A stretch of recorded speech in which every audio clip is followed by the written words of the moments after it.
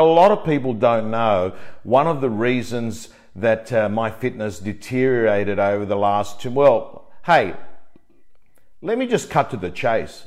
I'm not who I used to be. I'm a different person. How can you be the same person when you've actually had cancer 3 times? And 2 of those times was most recently, all in a short period of time. How can you be the same person when amongst that, your closest person in your life, your brother, died? How can you be the same person? Of course you're a different person. Of course, because someone said to me, "Oh, Tom, I've noticed you changed." How can I not change? How can you not change when you've been sitting in a chemo ward for 9 months? You get better, you get 6 months grace. In that time, your closest person in your life, your only sibling you have, your brother dies, and then you're back in treatment. Of course, I'm not the same person. And let me cover the issue about why I don't swear. One of the reasons I swore is I was the same person speaking to a CEO as I would to a cleaner. I was the same person talking to my mates as I would be talking to a shopkeeper. I was the same person that would speak at a conference as I would be sitting having a one-on-one conversation with someone. That's the reason I swore. But I also realized that swearing actually are words, and words are powerful. And one of the things is I've got a younger daughter. I've got 2 daughters, but I've got a younger daughter. And I've got to tell you, I was realizing that the words that I was using were being imitated by me, by other people that I cared about. And it doesn't look too good when you've got someone under 15 using those words. So what did I do? I created a habit form template, and I created it as a 30-day project that what I would do is actually I would stop swearing.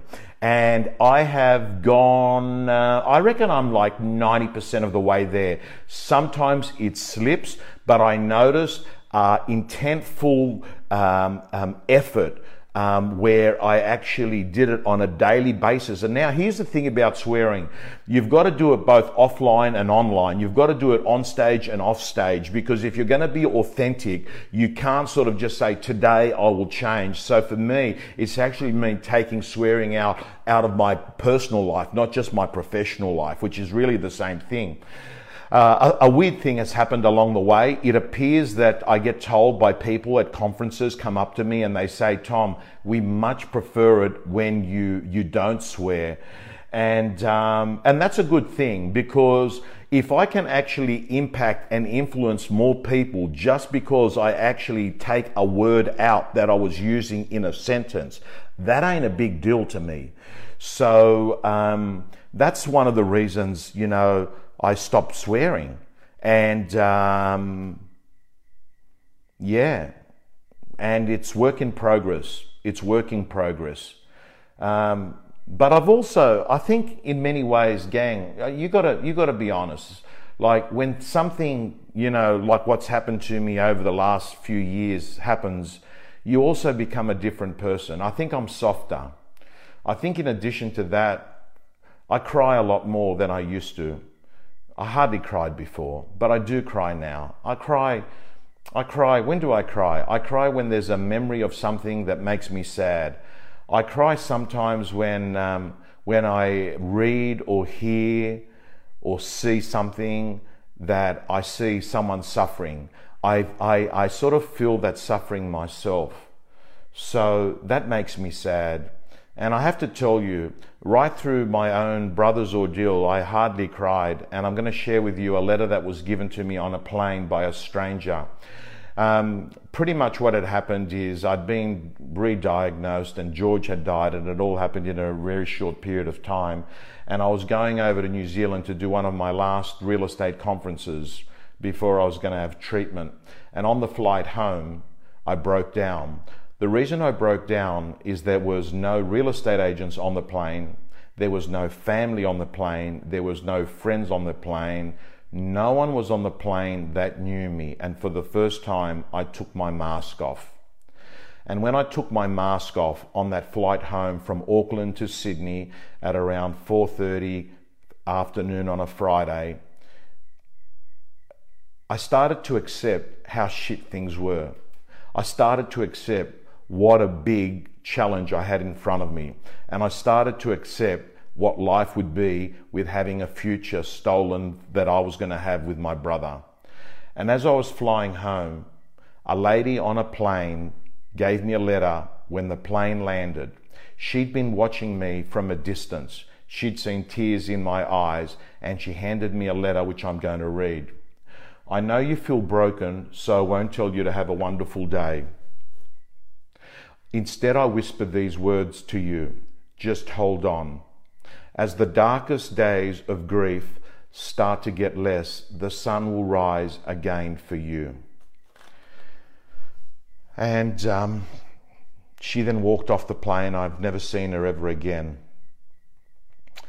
But that letter became extremely useful over the coming months, where things got overwhelming, both emotionally and also physically. And anyone who's ever had poison in their body to get rid of poison knows what I'm talking about. I'll repeat it. I know you feel broken, so I won't tell you to have a wonderful day. Instead, I'll whisper these words to you. Just hold on. As the darkest days of grief start to get less, the sun will rise again for you. And the sun has risen again. I can't tell you that the sun has risen as bright as it used to be. I often feel I have an issue with the physical separation of me and my brother. I also know that there's someone watching this right now. I saw their name popped up who's also losing their brother. And I explained to them that one of the ways that I cope with death is adopting in a belief that the separation is temporary and that you will reunite again in the future. But what I'd like to tell you about the words of just holding on. You see, when you're in the midst of a very dark situation, when you've been hit with grief, when you've got a problem that no doctor, lawyer, banker, politician can solve, what you need to do is somehow have this ability. And I think that if you actually ask me, my biggest strength is the ability to not participate in a problem and participate in the solution, and understand that things aren't going to stay permanently bad. And for that matter, they're not going to ever stay permanently good. David Bissell, with love, I need you to know that I feel your pain and I'm in your corner. And I don't know whether there's anything I can do, but what I can tell you is no matter how shit things are, eventually even the worst storms come to an end. And what you've got to do is just hold on, like that letter says. You've just got to hold on. So right now, if there's anyone going through a really difficult situation, and that situation might be that they've lost a loved one, that there's been a diagnosis in their family, that they're waiting for some health news and they're unsure, that they've got a financial issue, that they've got a relationship problem that's about to explode, or they might be heartbroken. I don't know. There's an array of problems that people have. What I can say to you is this, that for me, there has been something great that's come out of it. And I have to tell you, the new level of fearlessness that I've been able to develop and cultivate is something that I didn't expect would be this fringe benefit of the darkness. I have to say that I've just noticed, as I do an audit and an autopsy of each of my days, I begin to realize that not much upsets me. Not much scares me. I do have one fear, and the fear is that when I do die, that I'll wake up and there will be a new world, and there will be a higher being, be it Buddha, and this is not religious, be it, Jesus Christ, be it Allah, be it the universe, and it's audition day. And they're going to sort of say, you know, like, let's just have a look at, you know, I gave you a good start in life. I put you in Australia. You won the birth lottery. And God's going to be having this conversation with me. And God's going to say, I put you in Australia and I gave you decent parents and I gave you a decent upbringing and you were able to drink water out of a tap. At the same time, there was someone born in Ethiopia that was a girl and she was born with HIV. So you won the birth lottery big time. And I want to ask you, Tom, how did you think you went? You had a lease on life. You had a 75-year lease on life. I want to ask you, how did you think you went? And I've just got this fear that there ain't going to be any turning back because I'm in the new world and I can't bullshit because the higher being knows everything. And I don't want to be in a situation where I say, yeah, I did well, when it's a lie, because I know it'll be found out. So as I've entered my third part of my life, and I've got to tell you, I believe that this is my third part. It is the final part, by the way, because I believe 0 to 25 is your first part of life, 25 to 50 is your second part of life, and 50 to 75 is your third part of life. And I'm at the third part of life. I've just entered it. I'm 52 years of age. And I'm doing my damn best to make my third part of my life my most meaningful, my most important, the one that I create the biggest impact.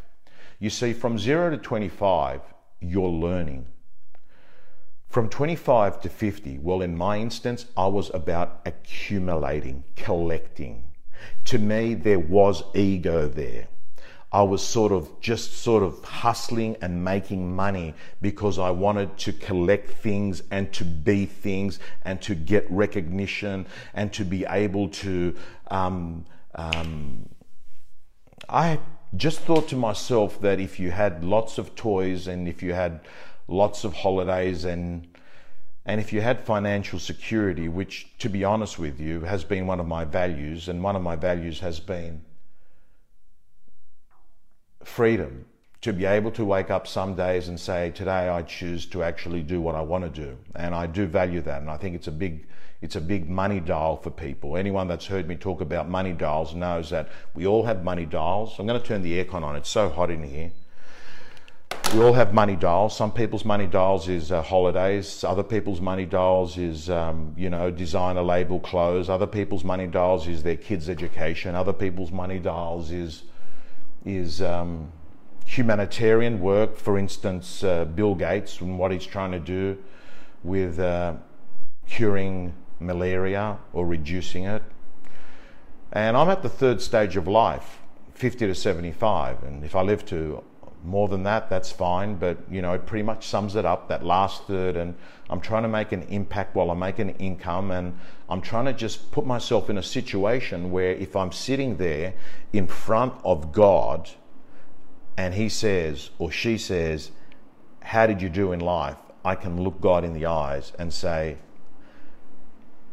the first third, I was a kid learning. The second third, hey, you know what? I thought it was all about the guy with the most toys wins. And my third part, you gave me a few tests and I went through them and I became a different person. And Tom Panos 3.0 is a person that is more compassionate, is a person that is far less scared, far more certain, has no room for dickheads, is a person that cares, feels the suffering of other people, and is making a damn effort to leave the place and the people that I came onto this planet for in a better position when I leave than when I got here. That's pretty much it. And I keep thinking about that lady. Just hold on. Hold on. I don't care where you're at. Just hold on. Just hold on. I'm also going to let you know that on April the 28th, I'm going to be interviewed by Chris Hanley at a conference in Melbourne called Rise. It's a real estate conference, but the difference with this conference is that the money from this conference is going to go towards an app for mental health for real estate agents. That's the main reason I've chosen to participate in this conference, because the money that comes out of this conference will go towards an app that is going to allow people from their home to actually self-service without identifying themselves on issues to do with depression, anxiety, and other mental health issues. It is one of the few industries that doesn't have a structured, formalized way of dealing with people that have got problems. And let me tell you, there's a lot of people that have got problems in real estate, because there's not many jobs in the world that you've got a gun pointing to your head on the first day of every month saying, list or you won't eat. You see, it takes a special person to be able to, on a day-to-day basis, face rejection and failure over and over again, and still go to sleep each night and wake up and press the repeat button.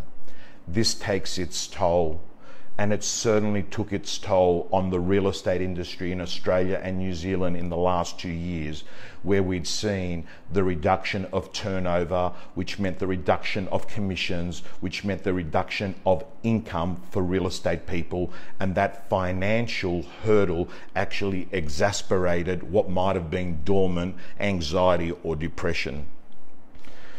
So anyone that's, there's a number of people that are on this rant that are speaking at that conference, and I believe that they've sold 1,100 tickets to that.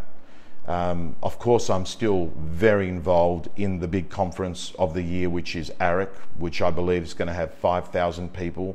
They're totally two different events, and they're spaced apart and they're in different areas. And AREC, I'm pleased to let you know, my favorite guy, I'll be interviewing again, Gary Vaynerchuk. Yes. Elle Macpherson, Andrew Lutzy, Lisa Novak, Josh Tesselin, Carla Fretta. You know, we've got I'm just trying to remember all the names. Forgive me if I've forgotten you. Matty Pilios is there. Angelo Nicholas is there. Kate Smith, 200 sales a year.